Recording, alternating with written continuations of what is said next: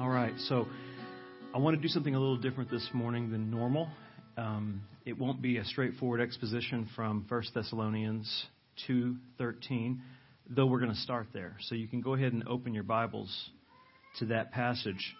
But today I want to speak to you topically, if you will, and pastorally, starting from 1 Thessalonians 2:13, in order to encourage and equip you today. I think that it's appropriate to do this from time to time as a reminder and something that we need as Christians, as a congregation, to keep our minds focused on God's mission for us. So let me read the text in just a few moments, but before I do that, I want to start off by asking you what I think is a highly important question, and here it is. What is the church's mission in the world? And I do hope that you realize that you as individual members of Christ Church have a mission to fulfill through the church. I hope you understand that's why you're here this morning. There's a meaningful and an intentional reason that you're here. God left you here after converting you for a purpose, His purposes, to declare His glory in the world through the church. There's a reason that you're here. You ever think about that? I mean, Christ could have saved you and brought you immediately home, but He left you here on purpose, His purpose. And so I want to show you why I think specifically that you're here and what the mission of the church is as I see it in Scripture. And it's this. The church's mission is to reveal God's great worth to the world. And I believe that the Apostle Paul would agree with the answer to my question, that the church's mission is to reveal God's great worth to the world. And that's what we want to do accurately here at Sovereign Grace. And that's what I believe that the Apostle Paul is giving thanks for at Thessalonica. Go with me now to 1 Thessalonians 2:13 to see that. Let's read this text and then think about a couple of other questions I want to ask you. In 2:13, the Apostle Paul writes, "And we also thank God constantly for this, that when you received the word of God, which you heard from us, you accepted it not as the word of men, but as what it really is, the Word of God, which is at work in you believers." So, in this passage, you can see that Paul is giving thanks for their testimony, for the testimony of the Word that's at work in the church. And what did their testimony reveal about the Word and about God's great worth? Well, go over back to chapter 1, 6-8. This is what he's giving thanks for. The Word did something in the lives of the saints at Thessalonica, something very tangible, something very visible, something very God-exalting and worthy of His name. Look what it says in 6-8. This is why he gives thanks. He sees the Word doing this. It says, "You became imitators of us and of the Lord, for you received the word in much affliction with the joy of the Holy Spirit, so that you became an example to all the believers in Macedonia and Achaia. For not only has the word of the Lord sounded forth from you in Macedonia and Achaia, but your faith in God has gone forth everywhere, so that we need not say anything." What a great testimony that is. Look what the Word did in the church there at Thessalonica. This is what he's saying. It's obvious that you received this as what it really is. It's the Word of God, not just the Word of men. Look at this.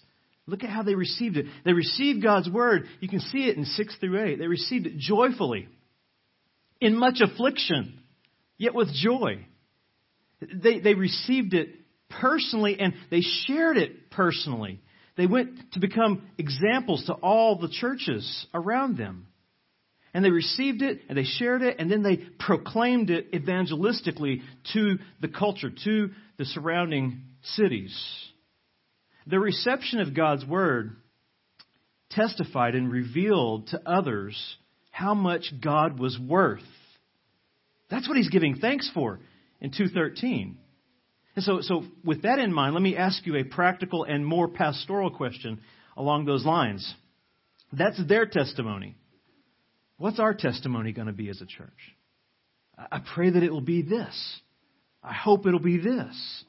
We want it to be the same as that of the Thessalonians. We want it to be that we have received God's word joyfully, even if it comes through affliction, and that we'll share it personally in the congregation, and that we'll go out into the world and proclaim it evangelistically to the nations, because we want to declare how much God is worth. If we've received it, we want to share it here in the church and in the world. That should be our testimony. But if we want that to be our testimony, if that's what we desire, then you've got to go back to the question I asked at the very beginning. And we need to look at it in more detail. If we want this to be our testimony and we want to understand how to display this, we've got to understand what the church's mission is in the world. What is the church's mission in the world? Or what in the world is the church's mission? Right? So think about it. And here's a simple answer to my question, and it's an outline to what we're going to cover today topically here. And I want you to consider this. The church is in the world to reveal God's worth by, number one, receiving God's word joyfully. Coming to a congregation and receiving the instruction of the Lord from His appointed means of preaching and teaching, and doing it with joy. I know this morning the time change messed everybody up and you're not as joyful as you would like to be this morning because of that. I understand that. But in spite of your fatigue, there is joy in this congregation, and we see it as your pastors. We're thankful for it.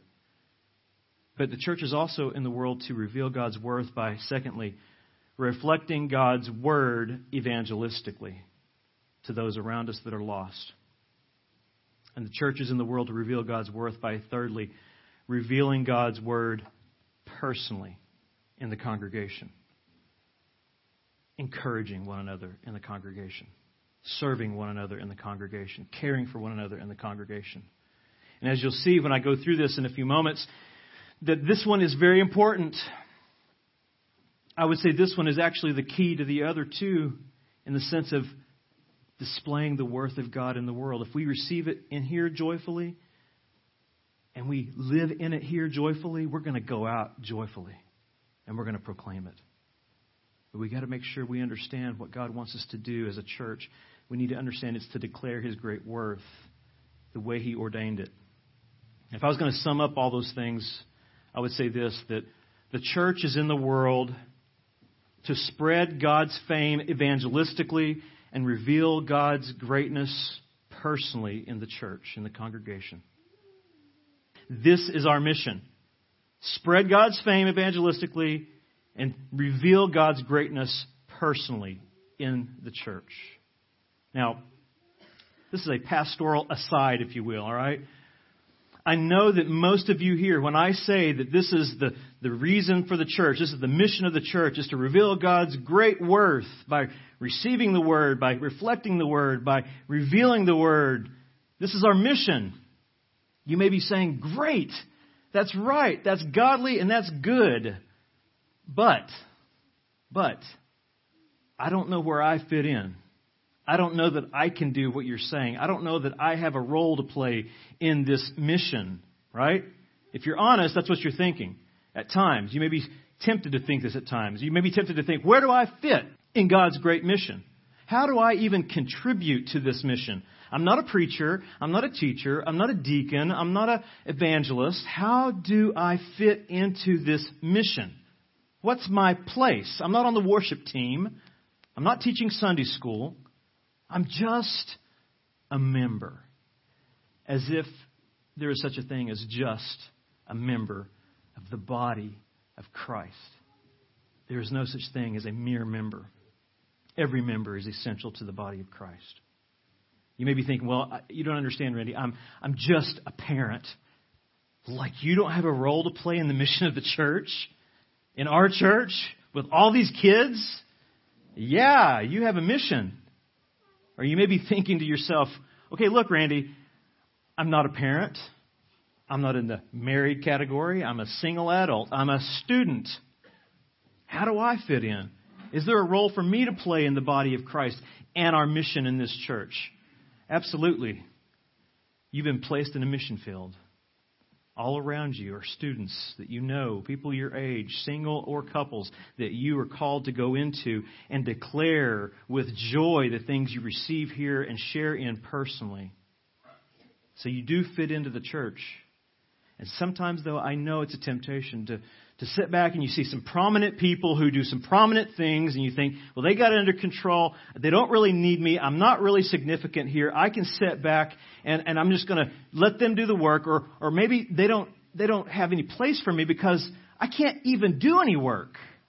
I can barely even make it here at times because of my job or my situation. I don't know what to do. What's my place? Do I have a role to play? And there are some people, I'm going to say in particular, that feel that way, and some people who are about to feel that way in our congregation. And those people are moms.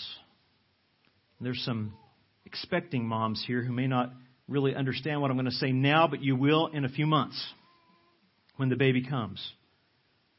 Many of the moms feel at times when they come to church on a Sunday morning or Wednesday night that they do not have a role to play in this mission because all they're doing is wrestling children. All they're doing is wrestling a baby from the time they walk in to the time they leave, barely hearing a sermon, barely involved in fellowship. Maybe they're in the nursery the whole time. And they begin to wonder, is it even worth all this trouble for me to drag myself and my kid and come in here and sit down because I feel so disconnected at this point in time in my life? Now, I know this from experience, guys. My wife raised Isaiah as a single mom in that pew while I preached every Sunday. And she struggled. And she wondered, am I even connected to the body? Is it worth all this trouble and sacrifice? I can't contribute to the mission. Yes, she did. She contributed to my mission. She was essential to my work. I couldn't have done it without her. Ladies, you need to remember, you are essential to the mission of God here in this church. All of you ladies.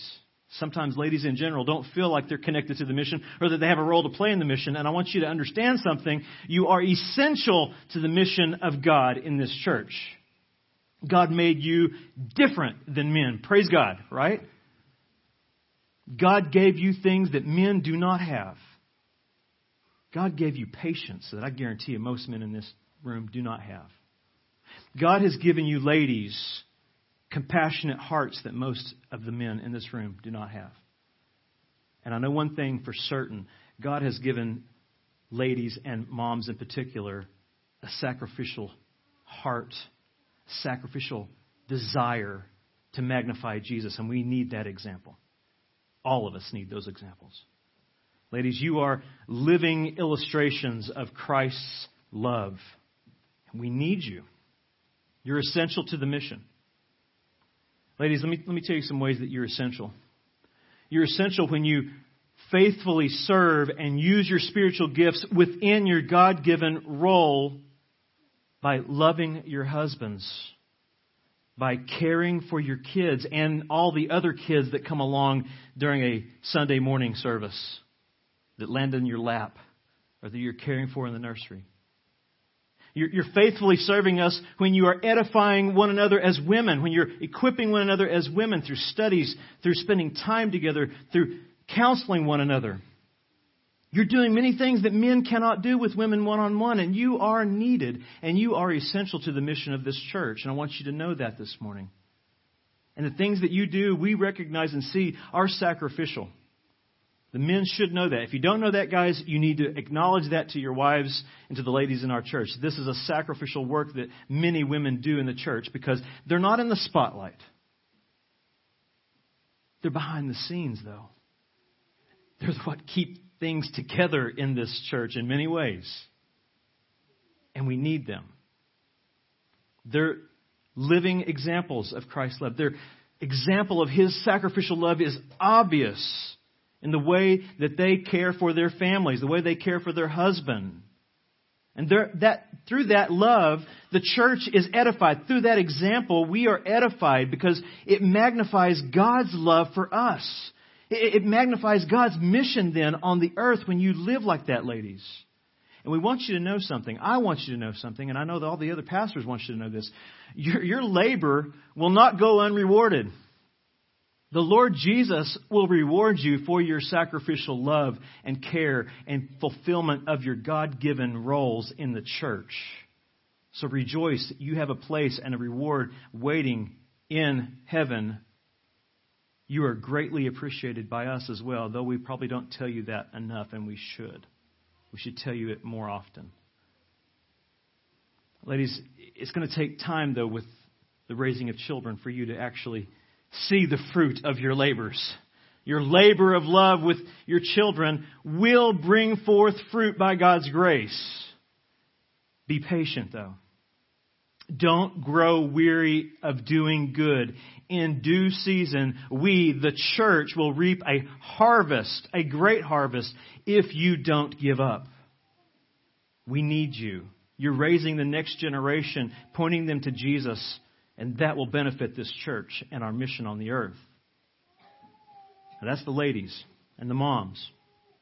But men, dads in particular, even though you don't have the same struggles as many women do when they come into a church, you have your own. You have struggles of your own, just thinking about, where do I fit in? Where do I serve? I'm not a pastor. I'm not a teacher. I'm just a faithful attender. Where can I serve? How can I contribute to the mission of the church?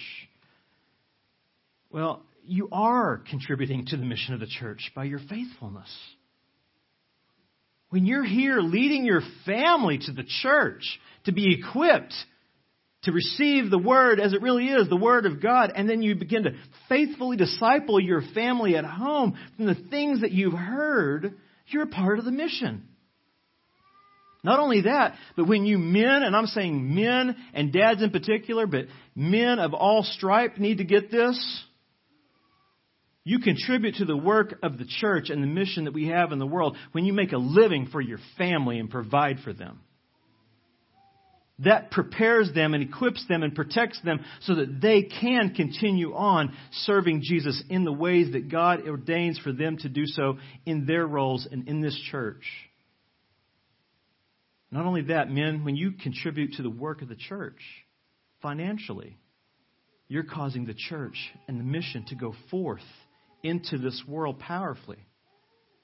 And lastly, men, when you help your wife in the pew, in the chair, while the sermon's being preached by disciplining your child, taking them out when they need to, spanking them when they need that, correcting them, teaching them, listen to this point, sing this song. You are contributing to the future growth of our church and our power and witness in the world by the way you disciple your kids when you bring them here.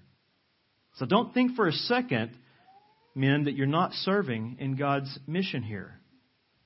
You're doing that. You're illustrating Christ's love for His bride when you do that. And you're setting a godly example for many other men in this congregation to follow when you do these things. When you faithfully lead your family. When you provide a living for them. When you support the church financially. When you help your wife practically in the pew. So I wanted to address these two pastoral asides because I think it's important that we recognize how important every member is in the body of Christ, especially those who may feel at times that they don't think they have a place to serve. You do. We need you. All of you. Whether you're a mom or a dad or a single or married or a young student, your faithful participation in the church, and our church in particular, is important to our mission in the world in particular.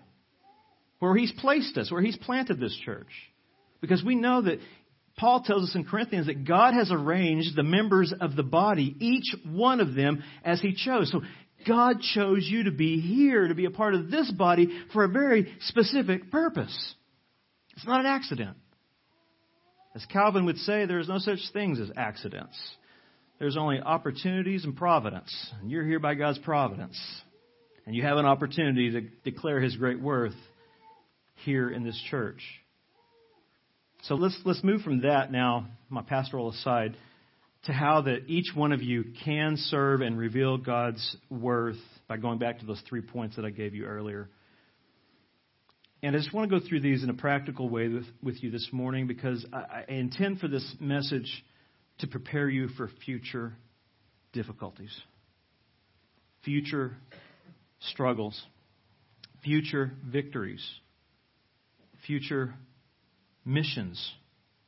So think with me on these things. First of all, the church is in the world to reveal God's worth by, number one, receiving God's word joyfully, as those saints did there in Thessalonians in 2:13. Now, how do you do that? Well, it doesn't come by osmosis.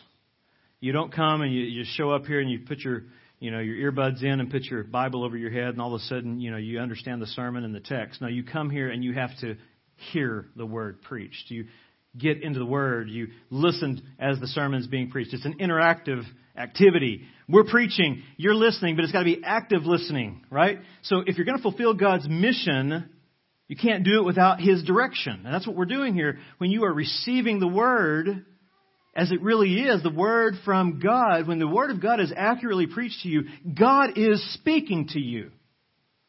Quit looking for any other voice. You have the voice of God when the word is accurately handled. The Spirit is at work in you as you receive this from the Lord to accomplish His intended purposes. Now, for that to happen, it has to happen here congregationally to begin with. You understand, when you gather here corporately, though we would all as pastors like to come alongside each one of you and disciple you personally, we can't do that. There's just not enough time to do that. But this is how we disciple you corporately. We're discipling the church corporately when we gather so that you can go out and disciple others personally. Sounds a lot like Ephesians chapter 4. Equipping you to do the work of the ministry. Look with me there. Ephesians 4. I said that before I looked at my note to see that I had it written down. Sorry. Ephesians 4:11 through 16. Listen to this. This is why we are coming and receiving the word, and it should be joyful. We're coming here to get equipped to do the work of the mission.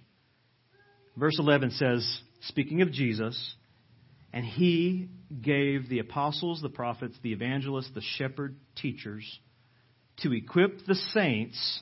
There's the reason that you have preachers, pastors, shepherds, elders, to equip the saints for the work of ministry, for building up the body of Christ, until we all attain to the unity of the faith and of the knowledge of the Son of God, to mature manhood, to the measure of the stature of the fullness of Christ. Why? So that we may no longer be children, tossed to and fro by the waves and carried about by every wind of doctrine, by human cunning, by craftiness and deceitful schemes. Rather, speaking the truth in love, we are to grow up in every way into Him who is the head, into Christ, from whom the whole body, joined and held together by every joint with which it is equipped, when each part is working properly, makes the body grow so that it builds itself up in love. You're coming and you're receiving it and you're sharing it. You're being equipped by it. You're being protected by it. You're magnifying it as you share in loving people through it in the congregation, sharing it with the body, growing up in the love of God, the love of the truth. We have to have this. We have to have this because that's why the church is in the world. Number one, it's in the world. The church is left here on this planet after Christ ascended to point people to His great worth. How are we going to do that apart from His Word? We can't. So we've got to be equipped. We've got to be trained. We've got to be prepared for what comes against the Word. So what do? We have to point people to the authoritative Word of God. Not visions, not dreams, not emotional experiences. We point people to the authoritative, infallible, inerrant, all-sufficient, inspired Word of God, because in it, God magnifies His great worth. He magnifies His love, His authority, His sovereignty, His mercy, His grace. And that's how the church will reveal His worth in the world with joy, by going here. And we do that here in our church primarily, though today is a little different, but primarily through the faithful sequential exposition of the Word of God, going book by book, line upon line, right? Normally that's how we do it. Today it's still being done, though topically. I'm telling you what these texts say so that you can listen and you can learn and then you can put it into application personally. I'm calling you to do that congregationally in this. Not me. God's calling you to do that as we read these texts. We speak the truth. We preach the Word in season and out of season. We reprove, we rebuke, we correct with all understanding and mercy so that you would be equipped for the work of the ministry and the mission God's placed you into. So to do what we're called to do as a church, we have to receive the Word. We have to receive it as it's being preached, as it's being taught. And we have to be equipped so that we can declare this great worth, reveal His great worth through it as missionaries in the world. That's why we come here. Listen, our role as pastors, our mission as a pastor is to disciple makers. We can't do it all. So we try to disciple you, train you, so that you can go do the work of the ministry joyfully. And when you have the right knowledge of the Word of God, you have confidence. You have boldness. You have the Word as your authority to speak into the situation with clarity, with conviction. And that's what Peter actually calls for in 1 Peter 3. Go there with me. 1 Peter 3. I believe there's one guy in our church that would know this verse by heart, 3:15. But I want to read it to you, and I want you to think about it a little differently in light of how we receive the Word. What the point of this is to produce something joyful in us, to magnify God's great worth in the world. Look what it says in 3:15. But in your hearts, honor or sanctify, set apart Christ the Lord as holy, always being prepared to make a defense to anyone who asks for a reason for the hope that is in you. Yet do it with gentleness and respect. Okay. The purpose of our preaching and our personal discipleship, even in this text, I think is pretty clear. It's not just to win arguments. It's to reveal hope. It is to be worshiping accurately. Displaying the truth about Jesus accurately. That's worship. That's our hope. And when we know this truth, people will ask us about the hope that lies within us. And then we will give an apologia. We'll give an argument. We'll give a defense of the faith. Because we, having been washed in the Word, have now been sanctified. Our minds are sanctified, are renewed. We have sanctified our hearts. We've sanctified Christ in our heart and honor Him as Lord over our lives. And therefore now we are not only eager, but we are equipped to declare His great worth evangelistically to the lost and through discipleship to the saints. So to fulfill our mission, we have to be receiving the Word of God joyfully like this so that we can worship as we go out evangelistically. That's my next point I want to look at. The churches in the world, secondly, to reveal God's worth by reflecting God's Word evangelistically. Like the saints there in 1 Thessalonians 4. Go back there with me. 1 Thessalonians 1:4. 1 Thessalonians 1:4. For we know, brothers, loved by God, that He has chosen you. Why? How do you know that? Well, he says, because our gospel came to you not only in word, but also in power and in the Holy Spirit and with full conviction. You know what kind of men we proved to be among you for your sake. And you became imitators of us and of the Lord, for you received the word in much affliction with the joy of the Holy Spirit, so that you became an example to all the believers in Macedonia and Achaia. For not only has the word of the Lord sounded forth from you in Macedonia and Achaia, you could think of that as even like the encouragement of other Christians. They're so excited about how they receive the word. They're going to the other churches and they're telling them about it. But he says, not only that, but your faith in God has gone forth everywhere, so that we need not say anything. That's evangelism. For they themselves, it says, report concerning us the kind of reception we had among you, how they received the word, and how you turned to God from idols to serve the living and true God, and to wait for His Son from heaven, whom He raised from the dead, Jesus, who delivers us from the wrath to come. They were faithfully, after receiving the word, they were faithfully proclaiming God's worth through the word they received by joyfully sharing it with everyone. Evangelistically, they were going out into the world. Church, that's our desire as pastors. We pour a lot of information on you. We throw a lot of information at you. And we want to do that faithfully to honor Jesus, who called us to preach the word in season and out. But we also want it to have its effect upon you, as that we see in the church at Thessalonica, that it would be received joyfully. So joyfully that you can't contain it. You've got to go share it. You've got to tell other Christians what you're learning. You've got to go tell the lost what you've understood by God's grace. You're motivated out of the joy to do this.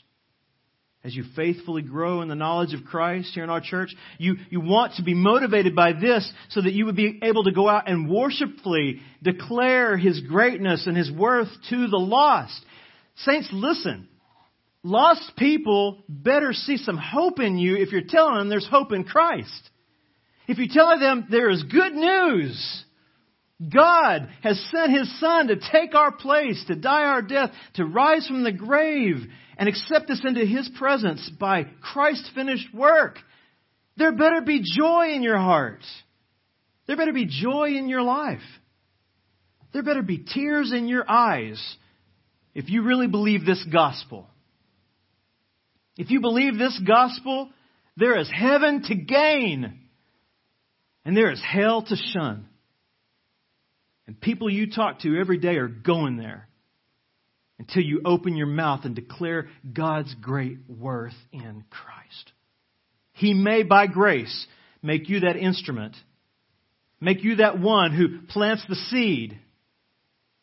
He'll bring the increase. You're just called to be faithful with the message you've received.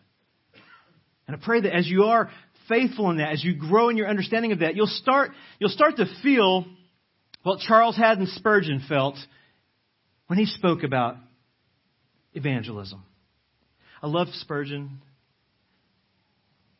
The guy can make every sermon he preached about the cross. He would get you to the cross. He'd make a beeline to the cross somewhere in there. And he had high understanding of the sovereignty of God and the responsibility of man. And he wept over lost men. And so should we.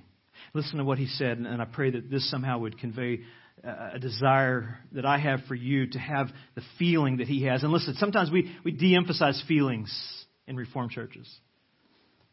Right affections should follow right truth, right doctrine. If you love God and what He's done for you, you should have great, deep affections for God and what He can do for others. And we saw that in Spurgeon. Listen to what he says.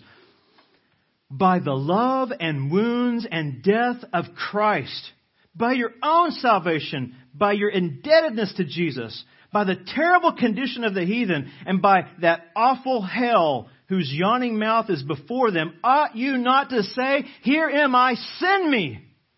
Send me. Is that what receiving the word is doing in you today? Is it producing this kind of passion? Lord, You have graced me, now send me. I want to be your instrument of grace. This is the mission of our church. This is why we are on the earth. I want us to get that. I think you do, and I want you to enjoy it. I want you to rejoice in it.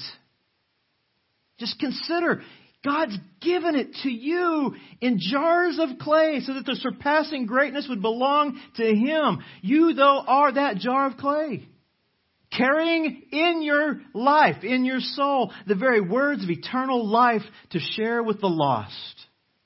That's why you're in the church. That's why you're saved. That's why you're left here. You're left here to proclaim the good news of your Savior's work and His eternal worth, and do it with joy. And I know evangelism is scary, primarily because it makes us feel uncomfortable, which is selfish. But do you think that Jesus was uncomfortable when He accomplished it? What did He do? He humbled Himself to the point of death, even death on a cross. And God has highly exalted His Son as a result of His sacrifice. God will lift you up, help you overcome those fears, and your witness will be used to declare His greatness. Look, you can't determine if the people are going to receive it. You don't know. That's not your job. And listen, your role is just to be faithful with the message and to do it for God's glory. God will take care of the fruit.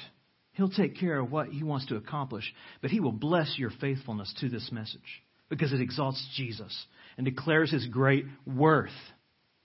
That's all evangelism is. Let's take away the scary part, the intimidation, the fear, the trembling. At the end of the day, evangelism is just telling people about how great your Savior is. It's just talking about Jesus. That should not be scary to us if we know it. But are you receiving the Word, taking it in enough that you can say it like you believe it? I pray that you are. I see that you are. But I want you to excel still more, because this is our mission. This is our mission. And you don't have to be a preacher to do this in an official capacity. Every one of you are preachers. You're witnesses for Christ. You're proclaiming Christ through your life, through your words. Every one of you can do that. You may not do it the way we do it. You may not do it here speaking to a large group of people. But you may be the one who goes to the one person that God has brought into your life. If you think about this, if God is sovereign, since God is sovereign, every person that comes across your path is sent by His design. It's not an accident. And if He sent them to you, it's so that you can make much of Him.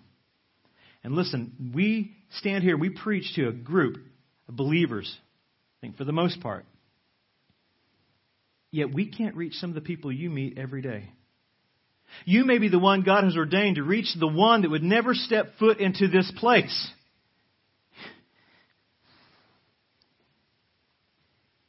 You may be the one who goes after those who will not step foot in this place. You have a mission. And it should be moved by joy and by compassion. Take these words of truth and share them.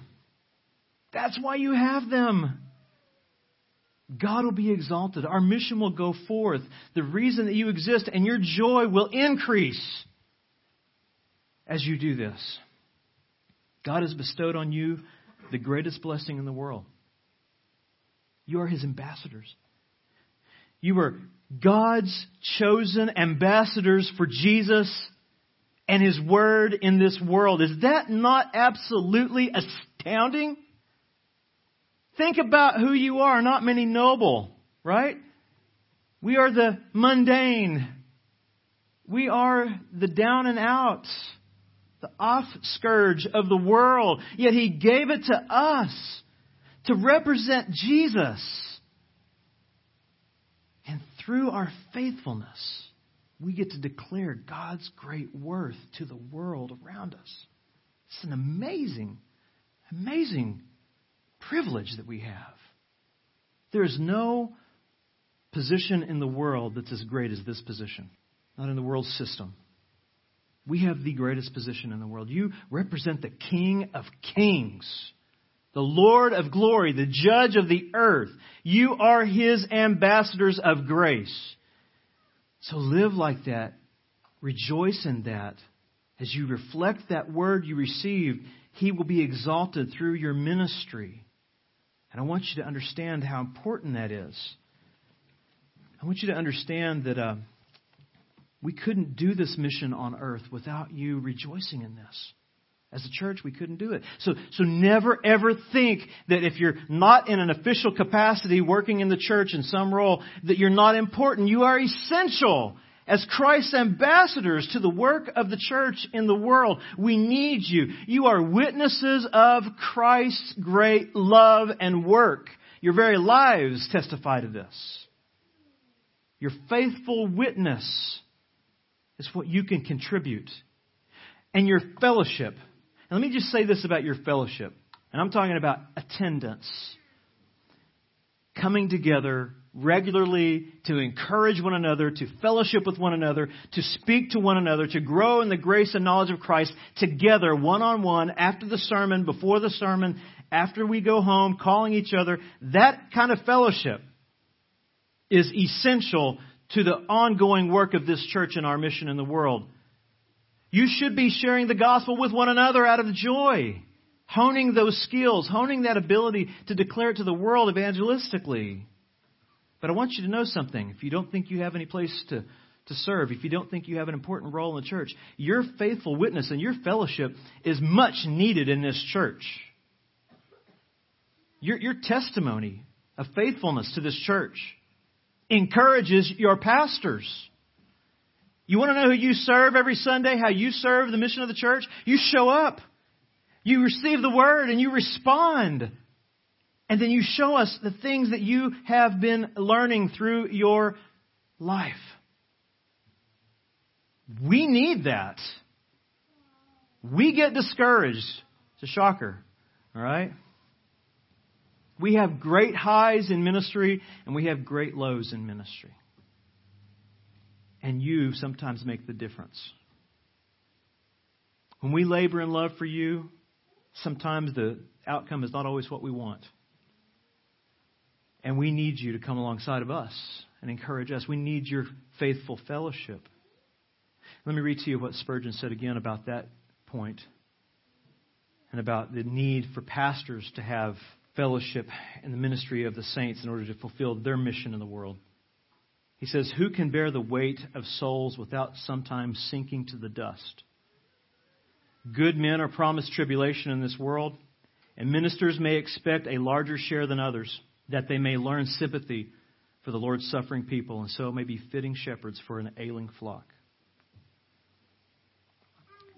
We do sink at times under the weight of your burdens, but we get under those burdens because we want to. We want to help you. But at times we need you too. We need you to pick us up.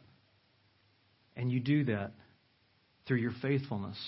And when you share your desires with us to serve and to witness and to work in the church and grow deeper in God's Word as we've been teaching you, that encourages us as pastors. That's your mission in the church. You're to encourage even us so we can fulfill our mission in the church and in the world. Look, when you do that, I want you to know this. When you tell us your testimonies, when you tell us the things that you're growing in as a result of the things we've taught you, here's what this does. This produces a treasury in our hearts as pastors.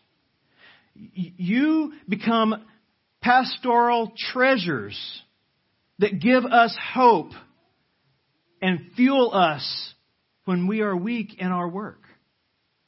We need you in the work of the church. We need you in the mission to the world. You have no idea how often you bless us. How often you rescue us from giving up and growing cold. When you share your testimony, when you share your hunger for the Word with us, it fuels our hearts, pushes us past the dark times and into the light of God's grace. You remind us, when you do that our work is not in vain. And in that, you remind us of the church at Thessalonica. You remind us that you have received the Word as it truly is as the Word of God. And it's moved you personally even to minister to your pastors. That's my third point here. Let's look at that. The church is in the world to reveal God's Word by, thirdly, revealing God's Word personally. That's what I'm talking about. Just like the saints that we see actually in 1 Thessalonians 5:11. Let me read this to you. We ask you, brothers, to respect those who labor among you and are over you in the Lord and admonish you, and to esteem them very highly in love because of their work. Be at peace among yourselves, talking to the congregation. And we urge you, brothers, admonish the idle, encourage the faint-hearted, help the weak, and be patient with them all. Do you think that you have a role to play in that list, verse 14? Do you think there are people in our church that need to be admonished? They're lazy?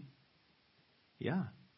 Do you think there are people in our church that also need to be encouraged because they're faint-hearted? Yeah. Are there weak people who need help? Yeah. Are there people that you need to be patient with? Absolutely. Your pastors might be in that category. But look, in this what we see, and the testimony of the church at Thessalonica, we see the importance of personal encouragement in the mission of the church. It's essential. We can't go out into this world as a unified body unless we are caring for one another personally. We need each other to fulfill our mission in the world. We need personal interaction. We need personal edification. It's essential to this work that we're called into. Because the work that we're called into is to go forward in love. And if our hearts are not knit together in Christ's love personally, out of the things that we grow in corporately, spiritually, theologically, then we're not living out the witness to the world that we're called to go into. We're called to glorify God, Christ in particular, by loving one another in the world, by caring for one another through the church. I'm going to take you to a text that I took you to Wednesday night to reiterate this point. Colossians 3, verse 12, talks about the importance of taking the word that you've received, the word that you're going out and reflecting in the world, and then now revealing through the work that you do in the church. He's saying, look, this is important that you understand that you are revealing the love of Jesus when you do these things. You're magnifying Jesus when you put these things on. And that's what the world will see as a result of God's grace at work in a church body. And they will ask you at that church, what in the world is this hope that you guys have? None of you have anything in common except Jesus. Yet you gather and you have fellowship and you serve one another and you sacrifice for one another. What is the deal? Well, I'll tell you. We've been made one in Christ. By His grace, He has taken those who are separated by their sin and He has united us at the cross. Look what it says in 3:12. He says, this is the importance of putting on Christ-like love here. Put on then as God's chosen ones, picked out by God, holy, set apart for God, and loved, highly prized by God. Put on compassionate hearts, kindness, humility, meekness, and patience, bearing with one another, and if anyone has a complaint against another, forgiving each other as the Lord has forgiven you, so you also must forgive. And above all these, put on agape, love, which binds or cinches everything together in perfect harmony. Let the peace of Christ rule, dominate, umpire, direct in your hearts, to which indeed you were called in one body, and be thankful. Then he says, let the word of Christ dwell in you richly. Give ample room for it. Teaching and admonishing one another in all wisdom, singing psalms and hymns and spiritual songs with thankfulness in your hearts. It doesn't say individually, he's talking about corporately, in your hearts as you gather together and care for one another by putting these things on. Having dwelt in the Word together corporately, now live it out practically. Put it on display. That's the implication of this text. Why is this important? Because this is how the world will know we belong to Jesus. Our love for one another. The way we interact, the way we care for one another. We are to put on Christ and the power of His love. That's our mission. This is key to our mission. We've got to put our love into action, practically. And let me tell you what that means pastorally here for a second. For us to put the things on that we see there in Colossians 3:12-16, that means we need to be close enough to one another in our fellowship, in our relationships, that we can carry one another's burdens. We'll know how. We'll actually know what they are. We have to be close enough to know that others have burdens in this church. Not only that, if you're the one burdened, you have to be willing and able and close enough to those around you to bear your burdens to them, because we can't help you if we don't know at times.